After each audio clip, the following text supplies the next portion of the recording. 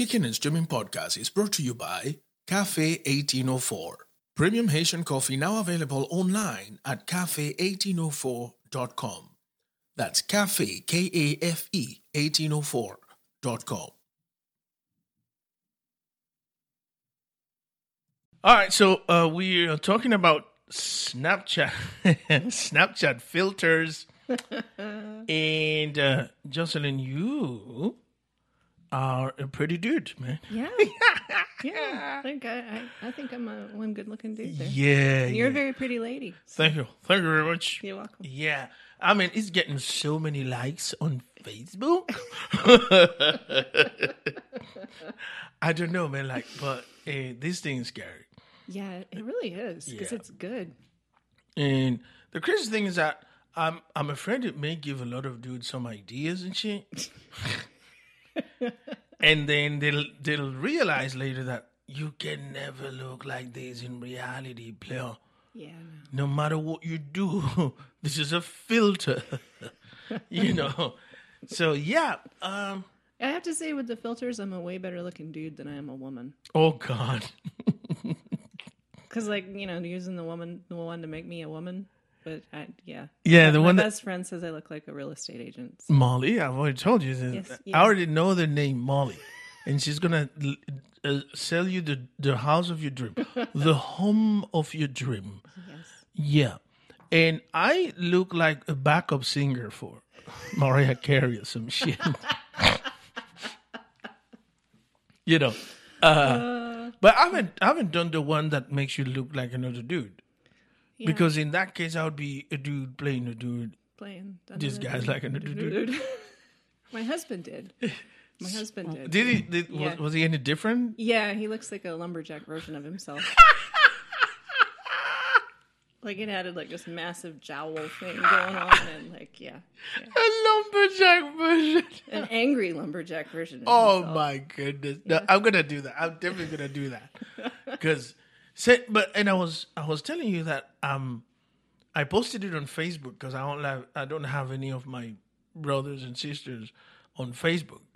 But on Instagram, my little sister in Haiti follows me, and I know that if she sees that, she is going to show it to my mother, and I don't know that there's a way to explain to my mother that technology has done that. It's not like I haven't been to Thailand or anything like that.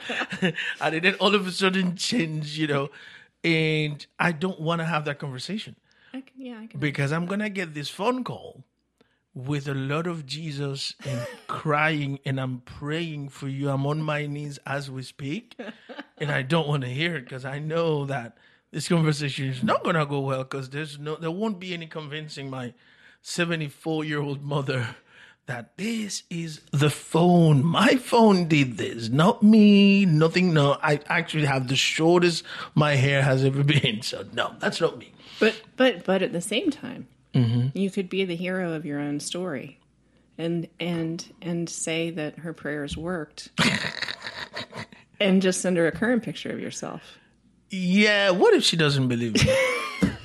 Because once she believes something, she believes something. And then she's not going to believe. Otherwise, she wouldn't be mother. Yeah. All right, everyone.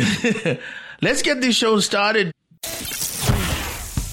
This is Kickin' and Streamin' Podcast, a binge watcher's guide to streaming movies, TV series, and stuff. Here are your hosts, Graham and Jocelyn.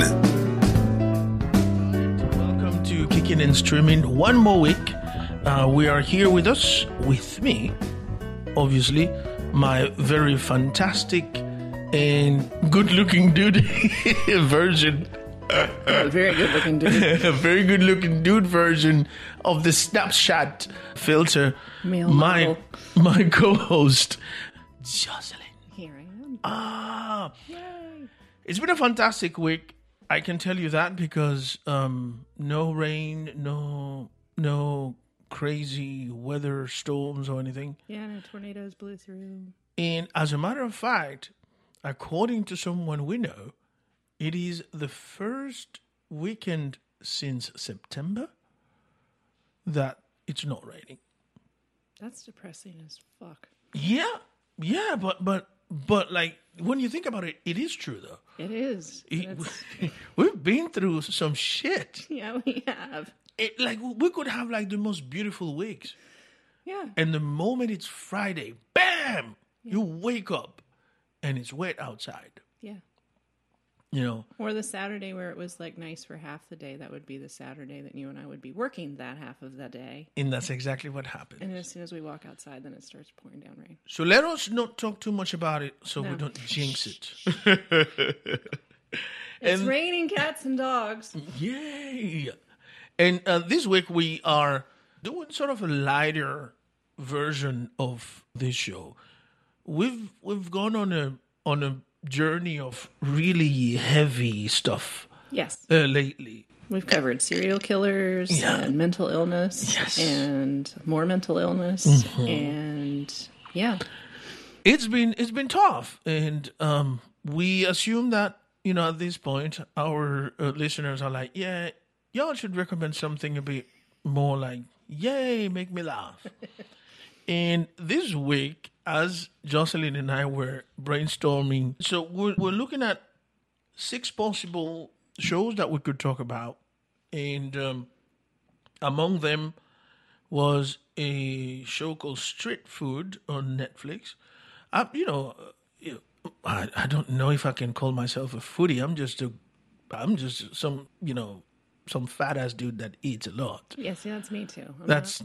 And I also kind of don't like the word foodie. Like it ticks something on me that goes, ugh. I think it's a douchey way of calling yourself a Person who eats. person who eats.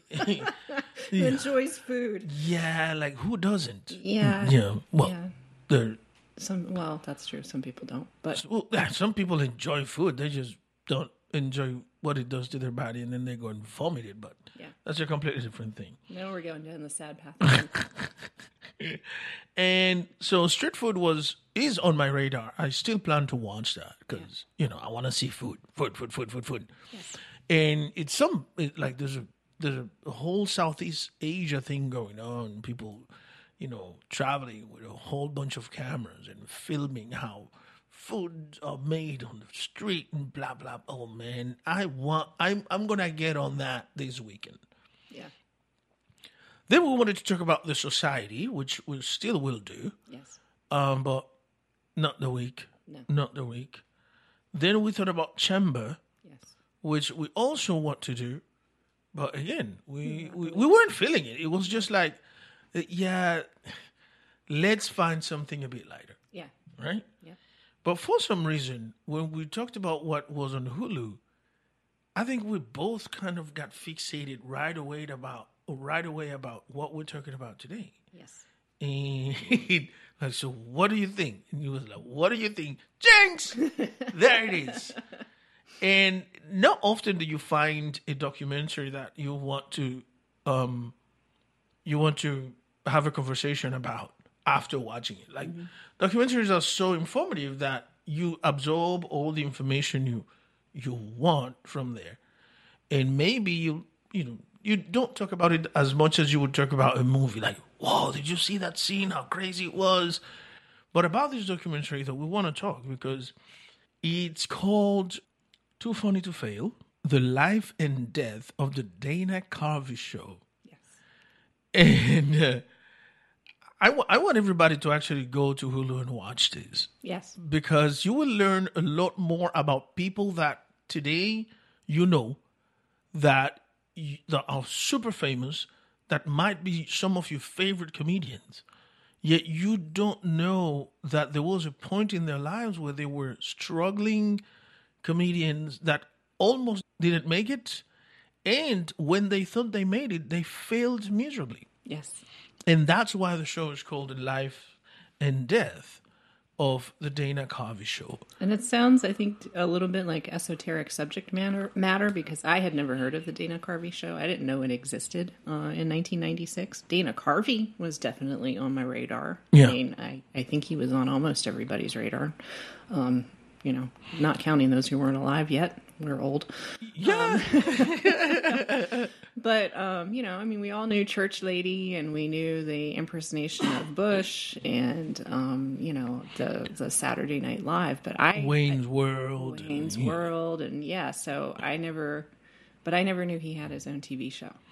I never knew that either. And you can forgive me because, in 1996, I didn't live in the United States.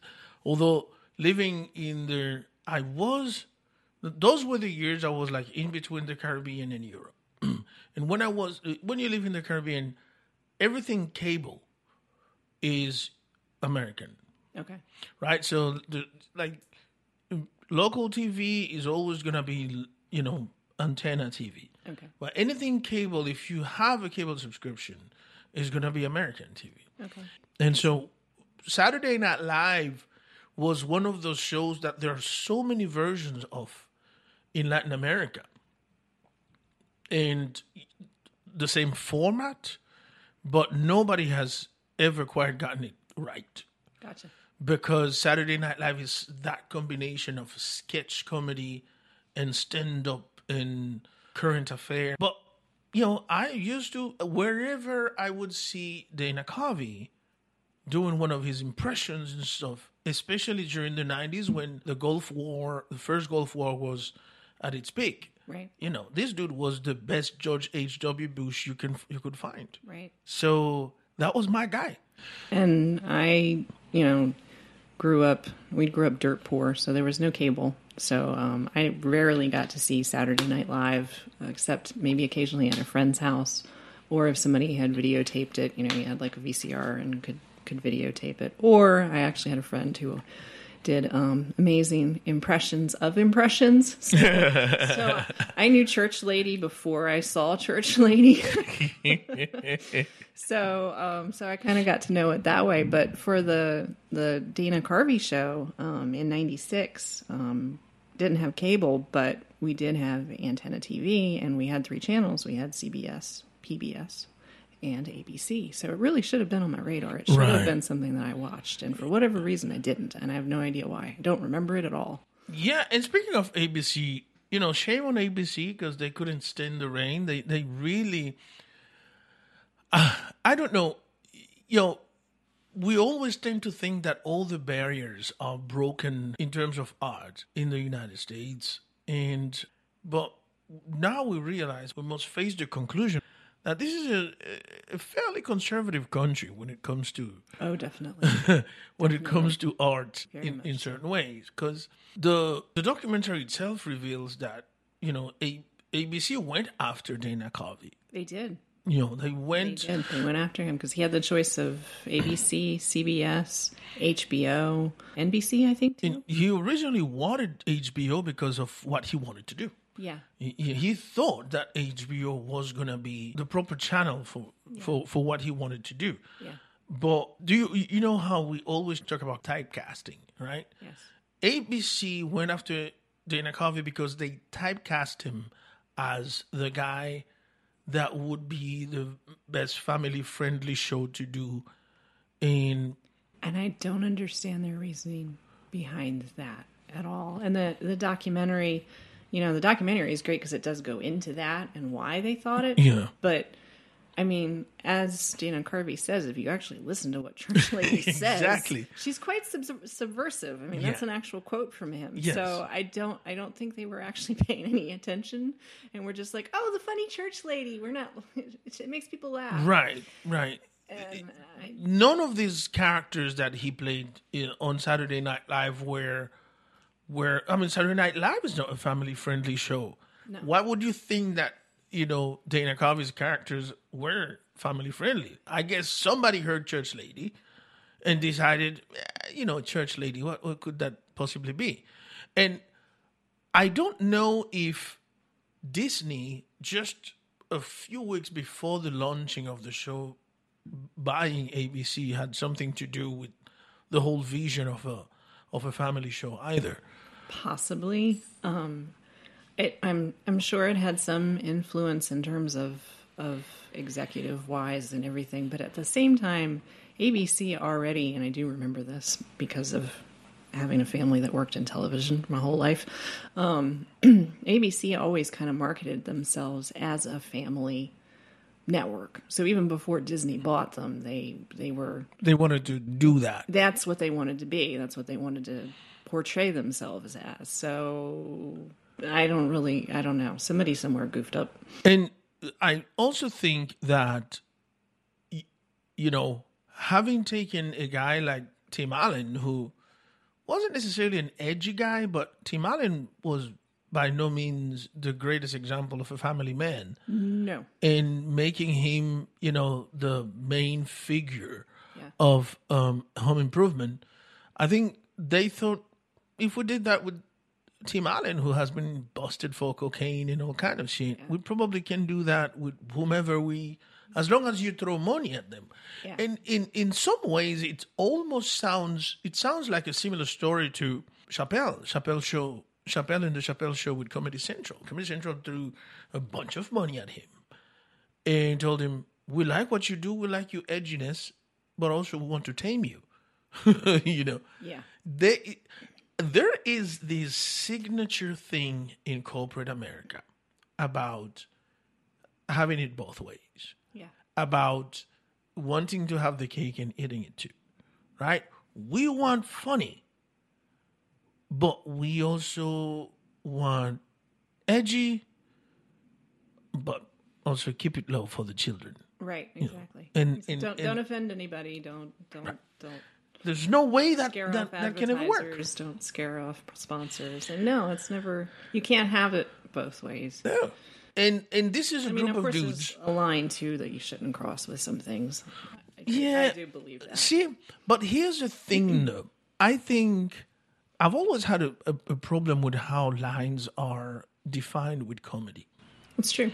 I've always had that line because there are things. I'm not gonna sit here and say I've not been offended. I've not felt offended by something that a comedian has said. But at the same time, I always find a way to give them the benefit of the doubt.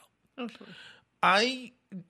What would offend me is when a comedian is doing or saying something to pander to a certain political class or a certain social network. Otherwise, for me, like it's a whole free fall thing.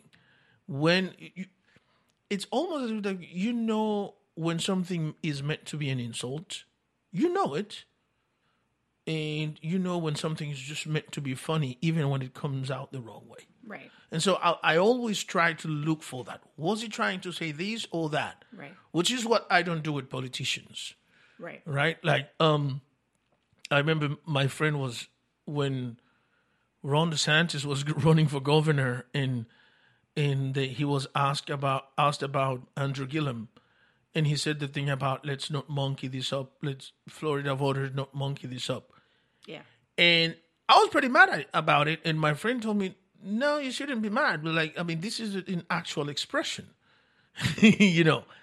But, Ron DeSantis is a politician who should know how these things are contextualized. Right. When it is said about a person of color. Right. And he has speech writers and he has people to get out of here with that thing. And, yeah, exactly. For a comedian, on the other hand, for me, it's just like, you are throwing so many things out there that are meant to be funny that you're bound to say some shit that people will rub people the wrong way. And let's move on. But unfortunately, that's not how the world works. And we saw that with the Dana Carvey show. That's what this documentary is about. Mm-hmm. How a show that was meant to be a revolution failed miserably. Yeah, it did. And when you watch the documentary and you see the ensemble that was behind the show, you will ask yourself, how in the hell did this guy not make it? Yep. And just like the title says, too funny to fail. Too funny to fail. Yeah. So let's start by some of the people that are in the show, that are involved in the show. Robert Smigel is sort of a legendary dude. And if you don't if you can't put a face to the name, don't feel bad, because I also couldn't put a face to the name until I watched the documentary. I know that I've seen this name associated with Saturday Night Live forever. And one of the most particular times where that name jumps in front of me is, do you know that little cartoon thing that they do on Saturday Night Live that is almost always after Weekend Update? Like, they always do it a bit too late because it is cartoon, but it's really, really edgy. Like, really, really edgy. Mm-hmm. So Robert Smigel is like the creator, the inventor of that. And that was, as you will remember, created in the Dana Carvey show with Ace and Gary. Yes. The ambiguously gay duo. Yes, which I was familiar with and did not know it was been created for the Dana Carvey show. Exactly. I mean, I remember the first time I saw this, and I'm sure these sketches existed back when I was watching it in the Caribbean, but they would definitely cut that out because that's too much. You know. But the first time I saw it was in 2004, and I was like, yo, are they just No, they're just saying it. Look at this. This guy's ass is hanging out. And then they always find themselves in those weird positions and stuff that are very suggestive and stuff. And so that's one of the things you might recognize Robert Smigel for. What else? Triumph, the insult comic, the dog with a huge ass cigar, and everything that comes out of his mouth is completely filthy and insulting. You know, I think this guy, I wonder if the whole idea of shows like Family Guy, The Simpsons, all of that could have been just stolen out of this guy's brain. I mean, he was writing a whole lot of very, very hard stuff, even before the Dana Carvey show with Saturday Night Live. Whether they made it or not on TV, that's a completely different thing. Mm-hmm. But if you notice, there's a lot of camaraderie between these guys, right? Yes. And yes. I think that's a great thing about the documentary is it really highlights the friendship and how close all these guys were during the making of this and at the time. Yeah. And they're grateful to each other. They're grateful to know each other. Yeah. And at some point, both Stephen Colbert and Carell said that they would, do anything for Dana Carvey. Yeah. Because I didn't know that Stephen Colbert had been around for so long. I did not know that. I didn't know that Steve Carell had either. And the first time I ever saw Steve Carell was in The Daily Show, which is so many years after the Dana Carvey show, when he got onto The Daily Show. And in fact, to be honest with you, the very first thing I can remember seeing Steve Carell, do you remember Bruce Almighty? Yes. Do you remember that bit? Yes. Where he is a newscaster and Bruce is messing with him. Yes. That was the first. I'm like, this guy is funny. This guy's funny. The first time I ever saw Steve Carell was in the movie Little Miss Sunshine, which, if you haven't seen, is phenomenal. That was in 2006, wasn't he? Yeah, that was the first time I had ever seen him in anything. I missed a lot of... It wasn't by any means, obviously, the first thing he was in, but it was the first time he ever really crossed my radar, and I was like, this guy is good. But what about 40-Year-Old Virgin? I have never seen that movie. Really? I know. The things you find out with your co-host. I know. It was one of those things I was going to go see in the movie theater and then didn't, and then I've just never watched it, so... Yeah. And it's not because I don't want to. It's just like, I don't know. I keep forgetting it's out there. And I know it's amazing. It's a culture of its own. Like it has its own fan club and stuff. Yeah. But yeah, that I saw Steve Carell on Bruce Almighty the very first time. The next time was on 40-Year-Old Virgin. And I was like, this dude is funny. Yeah. But, there's a lot of funny people on TV and in movies, like you expect them to go away. Yeah. You expect them to go away. These were people that, it was right at the same time of Harold and Kumar go to White Castle. And, Oh, yeah, I'd forgotten about that. yeah, it was like 40-Year-Old Virgin was right around that time. Dude, Where's My Car? Wasn't that around the same time? Yes, dude, where's my car? Yeah. There was a lot of funny guys out there that you explain, yeah, these guys are funny, but Yeah. they're going to go away. Yeah. But then, Steve Carell got onto the Daily Show. But little did I know, and we learned through this documentary, that it was because Colbert, called him up. Yes. That reminds me of my hotel industry career. Like we had this little pact among us, all of, hey, if I get this job, man, you're coming with me, Yeah. Yeah. And that's a kind of bond that is unbreakable. Yeah. But going back to Dana Carvey, I think Dana Carvey is the oldest of all of them. Yes. Because Dana Carvey is a self-identified baby boomer. Yes. So that puts him really in his mid-60s. Yeah? Yeah. Let's see how old he actually is, because I don't really know. Yeah. He was born in 1955, Yeah. so he's 63. Yep. There you go. Yeah, I forgot he used to do Ross Perot too. Remember Ross Oh, Perot? yes, Ross Perot. Yes. Ross Perot. God. I actually didn't know there was a guy running named Ross Perot until I saw the impression. Yes. So this is good stuff we're talking about here, because here's a guy that opened a whole lot of doors for people who today are superstars. Yes, And and the world's a better place for them too. absolutely. Colbert and Carell. But we're talking about what came out of a great failure. Yeah, What came out of a great failure? Like to go onto on a project with so much money thrown at you yeah, and with so much hype. yeah, Because this is a dude that was on the cover of Rolling Stones and yeah, People magazine. He was everywhere. yeah.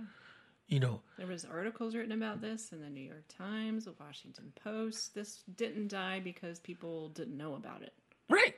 And here's the thing. This show was the only reason the show failed is because it was way too much ahead of its time. I agree. Because today, this would be the show. Yeah, The Dana Carvey show would be an institution today. Had it been launched, I don't know, maybe in the year 2002, 2003. yeah, We're talking about 6 or 8 years after it's launched.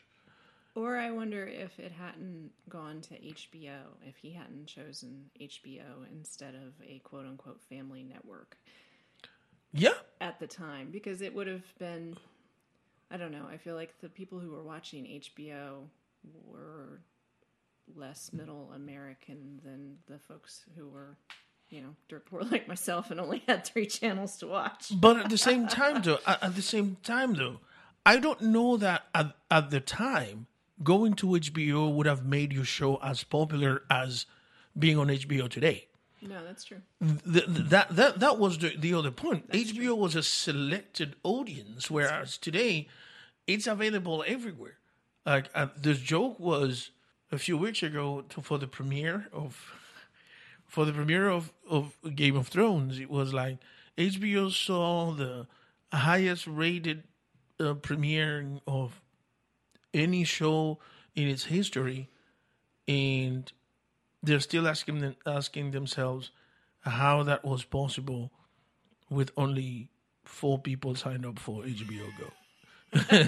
That means the entire country has the password, right?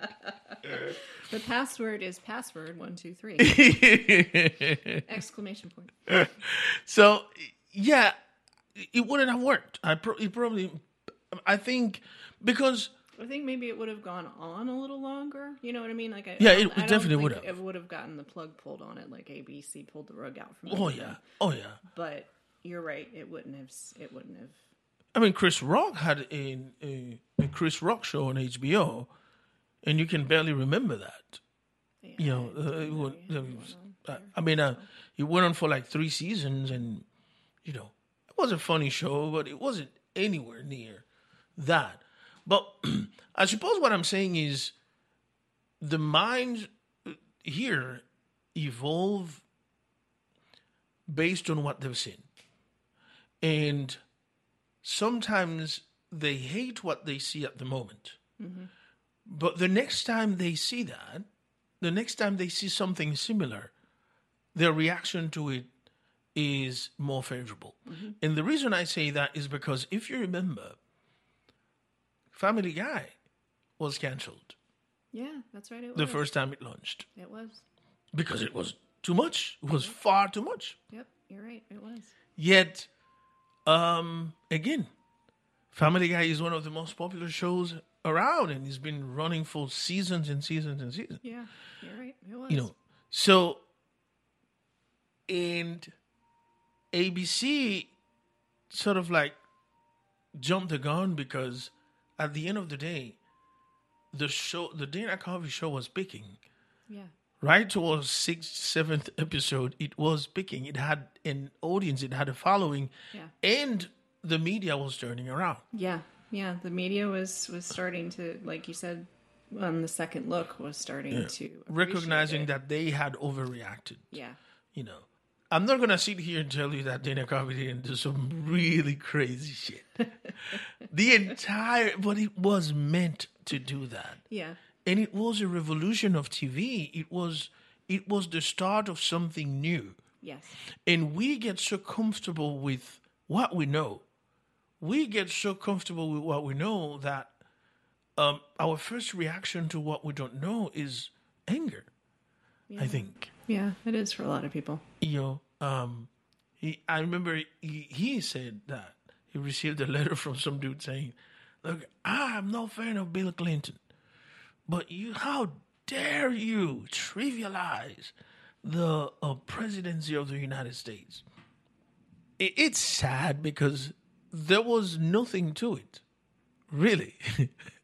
There was nothing to that sketch. From some stuff I've seen on Saturday Night Live today.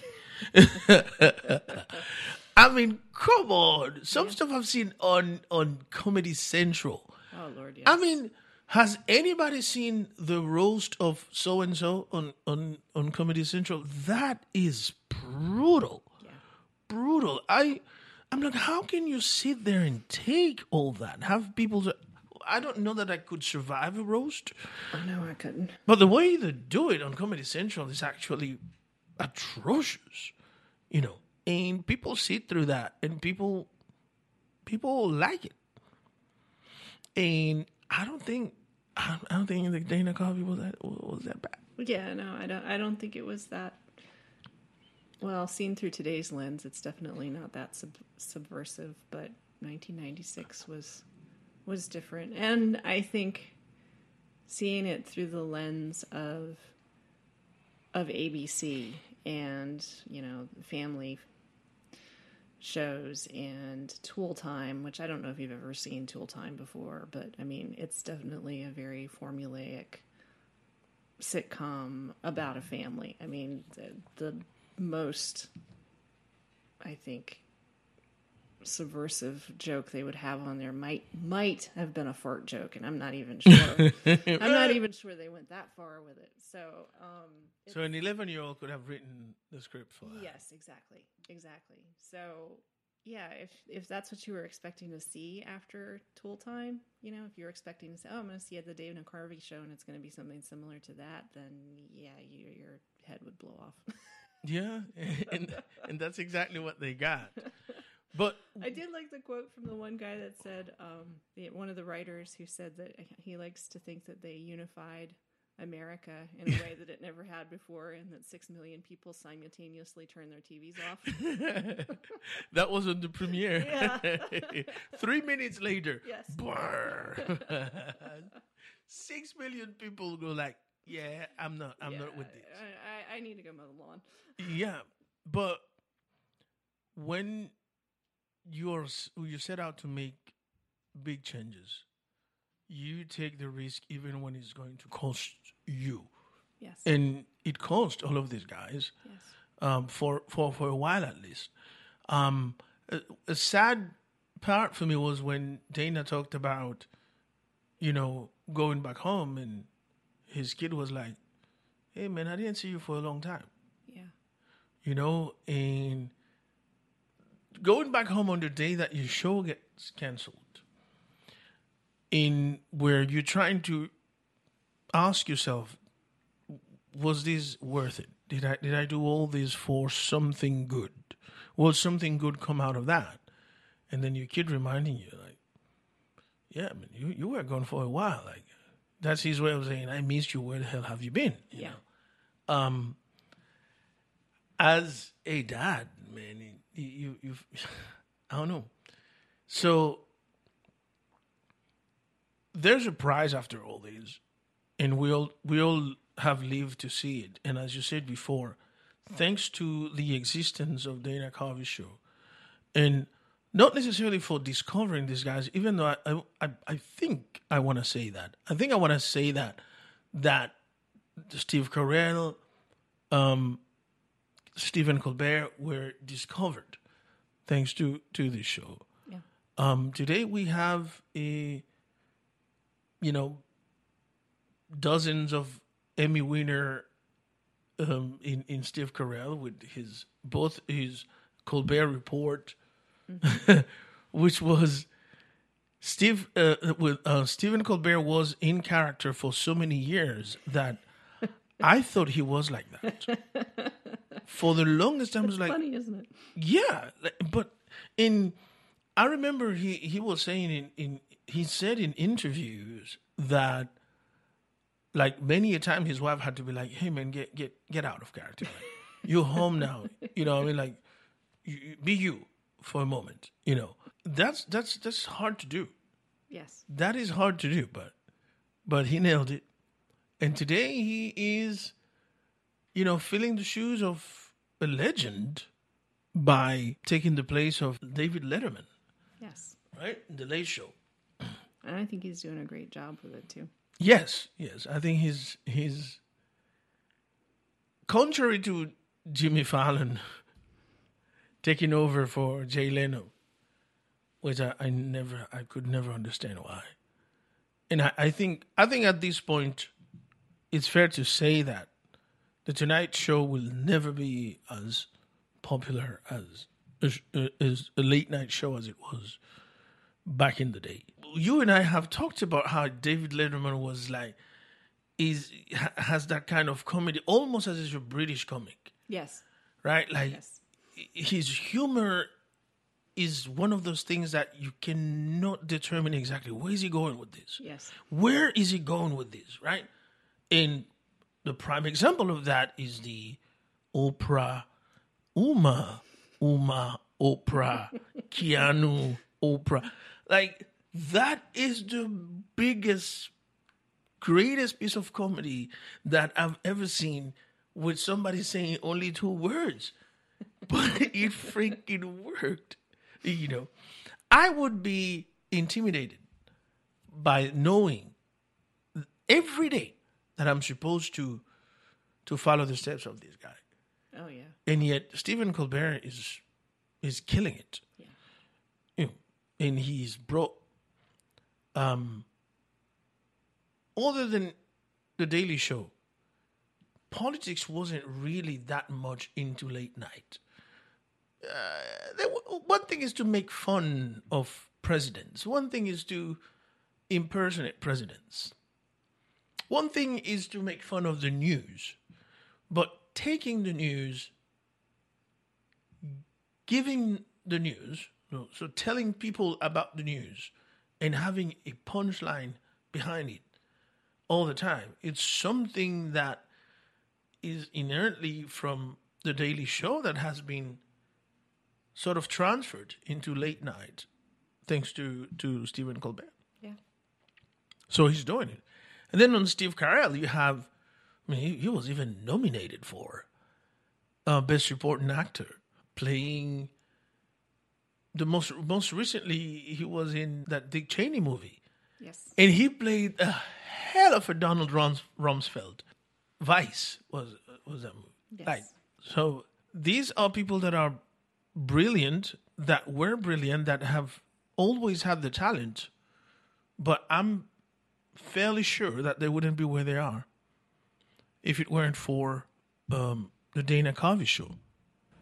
Yeah, I agree with you. I and it's so funny that, you know, I never heard of the show, and I want to watch it now. Is it available anywhere? It is on Hulu, actually. Okay. Yes, it is.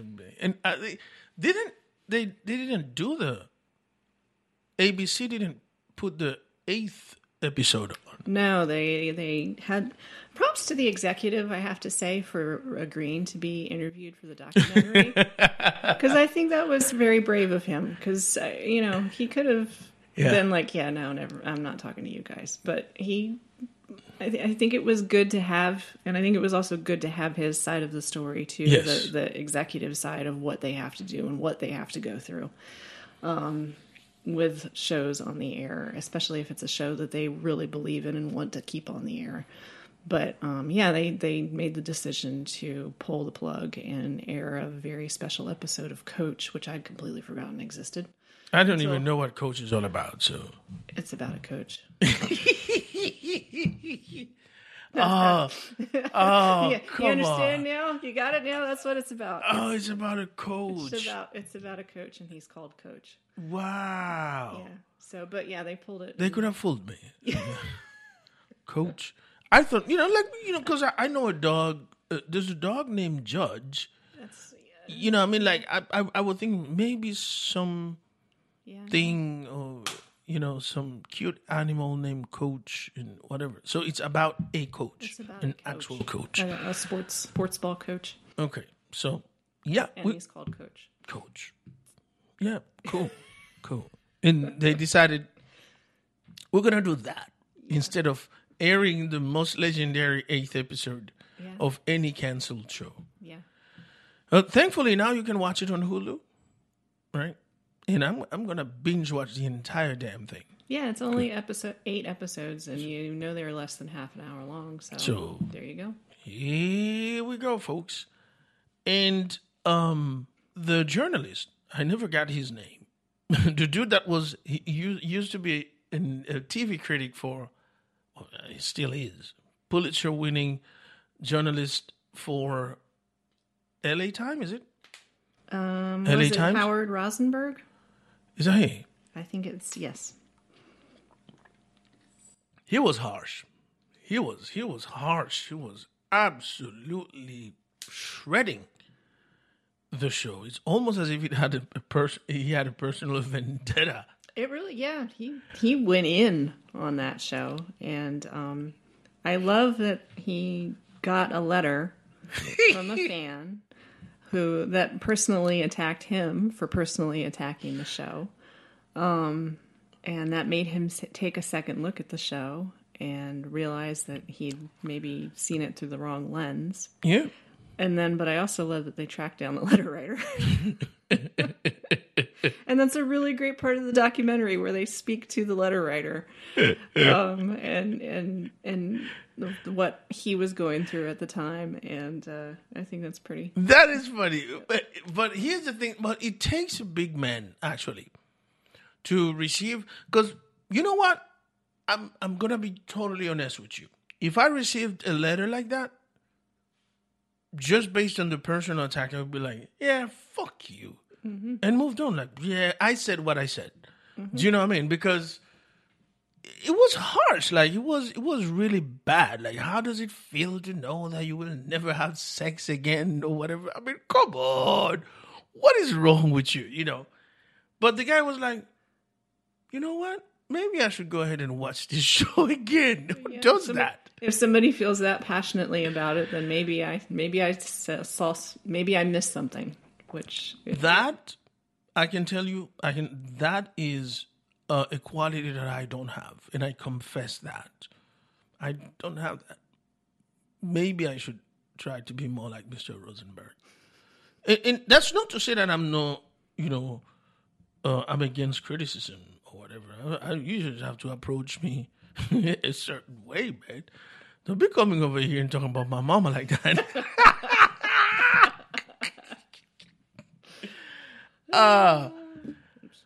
But here it is. You guys should watch this documentary. Whatever you think you've learned from the documentary, based on what we've talked about, no. Yeah, no. I don't think you could. All we've done here is give you a brief synopsis of what the documentary is about. But it is important that you watch it if you want to know the story behind one of the greatest failures in TV, yet everybody's better for it. Everybody that was involved in it is better for it. Yes. That doesn't happen every day, does it? No, it really doesn't. It really doesn't. And Dana Carvey, going around telling everybody, "I'm so sorry I ruined your careers," when the show was canceled was lovely in a sense. And the fact that it actually did the complete opposite and launched, I think everybody that worked on it it launched them further. Is great. The documentary itself is also pretty dang funny, just on its own. The lower thirds are hilarious. I love the way that, Stephen Colbert, the first time his name comes up, it's formerly unemployed actor. So, just pay attention to those because they're cute. Yeah. There's a lot of them that come up that'll give you a giggle. So, and it's not a cynical show in the slightest, which is nice. There's really no agenda on it, and other than to tell you the story of this show that failed, both sides of the story. And but there's one more thing I wanna bring up. Yeah, is Louis C.K. is a brave man because, and I know Louis C.K. has had his problems lately, right? Mm-hmm. But for him to admit that he was solely responsible for not hiring Jimmy Fallon is a big thing. It's true. I mean, true. Do you know how Louis C.K. always talk about his shortcomings, balding and fat and, whatever, ginger and stuff. But the confidence you have to say, I didn't want this guy because he was pretty and I hated myself, I didn't want to have to work with this dude every day. Right. I didn't want to have to look at him. Yeah. Because he's way prettier than I am, so. Yeah, it's a hard thing to admit. So, I mean, kudos. It's funny, but it is true. That's exactly the reason why. Yeah. Because I can say whatever I want. I mean, I don't like Fallon, but I know that he's funny. Yeah. I don't like Fallon. Yeah. But there are comedians like that. Yeah. There are comedians that I don't like. Meaning, I wouldn't have a beer with them. I wouldn't have a conversation with them. I'm not interested in any shit that they have to say outside of their comedic lives. Right. But I can understand and I can appreciate the fact that they're funny. Right, and that other people find them funny. Yeah, and I'll watch them too. Yeah. One of the dudes I have the biggest issues with because his food is always in his mouth in real life is Steve Harvey. Yes. Right? But yet I'm addicted to Family Feud. I'm addicted to Family Feud because the dude is funny and he conducts the show in a very funny way. Like he will say some extra little things. And my favorite Steve Harvey actually is Steve Harvey by Kenan Thompson. Kenan Thompson. I don't know what I'm gonna do when Kenan Thompson is no longer on Saturday Night Live because that guy makes my day. when the show is about to be terrible, Kenan Thompson says something, does something that makes it fun. But actually, my favorite version of Steve Harvey is Kenan Thompson's It's Steve Harvey. not Steve Harvey himself. But Right. that's okay. But yeah, the whole Fallon thing, I thought it was revealing. I thought it was a brave thing to do. Yeah. Because there's another thing. I wouldn't have brought that up. Yeah, no. That's the kind of thing where you would just be like, yeah, I'm not going to talk about it. I would say that I didn't like the guy and I was responsible for not hiring him. But the truth, to put out the truth like that, saying, yeah, man, the whole reason, because that is petty. It's very petty. That's petty, It's man. very petty. Be like, yeah, you were really talented and we thought you were funny, but you were prettier than me, so bye-bye. And here's the crazy thing. He went onto Fallon's show and told him that, hey, you remember when you were trying to get into the Dana Carvey show? You didn't get the job because of me. That's, yeah, okay. That's good. So, Jocelyn, what are you watching this week? Tell me something that you've got your eyes on. Let's see. This is a good question. I want to get caught up with Hannah. Have you started? I have not started it yet, so I want to watch that. Good show. I want to watch that. I want to watch Chambers. I think I would. Well, we talked about that a little bit. I think I want to watch that. Dead to Me looks interesting. Oh, Dead to Me. Every time I go on Netflix is like, yo, you should watch Dead to Me. Yeah. I'm like, really? Yeah, dude. Like, trust me. Like, because you said trust me, now I ain't gonna watch it. Yeah, No, I definitely will.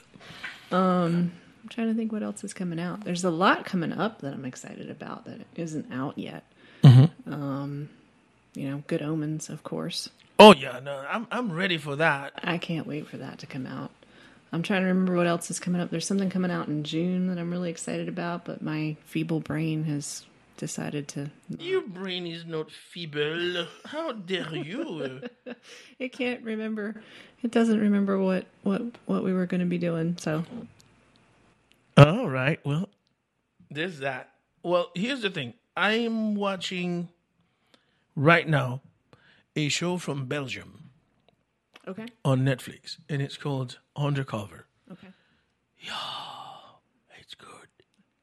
I'm gonna go ahead and say I don't think it's good enough for us to do a whole show about it. Okay. For a whole podcast about it, but people should definitely watch that because it is. I like these foreign shows because it's a different way of doing things. Yeah. And I like it. I like that different flavor. Yeah, there's definitely a different, like the camera work is different and the editing is different, and yeah. And the way, like, when you watch a cop show here, you know that there is a particular way that the police or the detectives go about their work. Right, the formula. Right. And when you watch one of those European shows, there's a very different way of going about it. And I like the inter-country cooperations that they have, where you could start an investigation here and, and you're in Belgium and end it in Sweden. That's true. That's very fascinating to me. So that's one show that I'm going to continue watching. I'm binge watching it actually because started it 2 days ago and I'm almost done. And, we have jobs and stuff. Yeah. So we don't binge watch the way my son binge watches. But yeah. I just finished. Good stuff. I just finished a series on Hulu. Again, I don't, speaking to what you said, I don't think it's worth really doing a podcast about, but I can definitely recommend it to folks. It's called National Treasure, and not Nicolas Cage. National Treasure, but it's a British series from 2016 that is it's based on when the whole Jimmy Savile thing happened. It's kind of based on a similar story, but a fictional character, a beloved National Treasure, comedic team, and one of them is accused of multiple rapes. Oh boy! And it's so very dark and depressing, but it's very, very good. It won a lot of awards in England. I'd never heard of it until it popped up on Hulu, and I watched it. But if you want to spend some time watching something that's very, very good but a little bit depressing, it's National Treasure. It's on Hulu. It's only 4 episodes. They're like 40 minutes each, so it's not much of a time. How many episodes? 4 episodes. Really? Yeah, just 4. Is it an entire show? Mm-hmm. Yeah. Is it a documentary or a drama? No, it's a drama. It's not a documentary. 4 episodes. 4 episodes. Yeah. Okay. National Treasure. And it's Robbie Coltrane plays the disgraced comedian. So he was Hagrid, of course, in the Harry Potter series. I like Perry Potty. Yeah. Perry Potty's my dude, man. I wish he was in Perry Potty. Yeah, Harry Potty. That's the cheap porn knockoff. That's good. He himself is a respected comedian and actor in England. So there's some big names in it, actually. But it was very good, but dark. Dark. Yes. We always go for dark. That's how I think. The mantra of these podcasts, obviously, is to, turn your attention to things that could just, go below your radar, that you don't, that it's on there, but you know. You're like, is that worth the time? Right. Is it? Yeah. That's where we come in and tell you should watch this. Yeah. And in that respect, we love your opinion. We would love to know how we're doing. We would love to hear from you. And to hear from you doesn't necessarily mean if you don't want you don't want to pick up the phone and call us. That's not what we're saying. But if you give us a like on a follow on Instagram, if you just go on Twitter and drop a note and tell us how we're doing. But most importantly, when you listen to our podcast on Apple Podcast, remember, please, to go and write a little review and, rate the show just once. You only have to do it once, but rate these podcasts and tell us what you like, what you would like to hear, what you feel we're doing good, and how we could do better. Yeah. We really would appreciate that. Yeah, that'd be awesome. We are continuing to do this because we know that somebody somewhere is benefiting from it. Yep. So and it's fun. It is fun. I like doing this with you. I think I've said this pretty much every week, and we have some more projects coming around. We have plans to do our first film. Yes. Yeah, we're getting into the whole filming thing. Yes. This is good. But, I've read some of the reviews, and people seem to think that we're doing a good job. Yay. They like our banter. They like my laugh. They say that even though the show is about streaming, but they actually enjoy how frequently we get out of character and veer from the theme and when we get off topic, and go off on random tangents and just banter. Yeah. So that's a beautiful thing, and thank you for that, reviewer. Thank you for the awesomeness. Thank you for the awesome, for the brilliant, for the great, and we hope you continue to support us. And by supporting us, if you feel like it, go to patreon.com/Kicking and Streaming Podcasts and find out how you can support this show. What else you got, Jocelyn? I don't got nothing. So we're going to call it a day then. Thank you very much for listening to this episode. Tell us what you think about the documentary Too Funny to Fail. The life and death of the Dana Carvey show on Hulu. Well, for me, for Jocelyn, thank you very much. We're good. You're good. See ya. Bye. Take care now.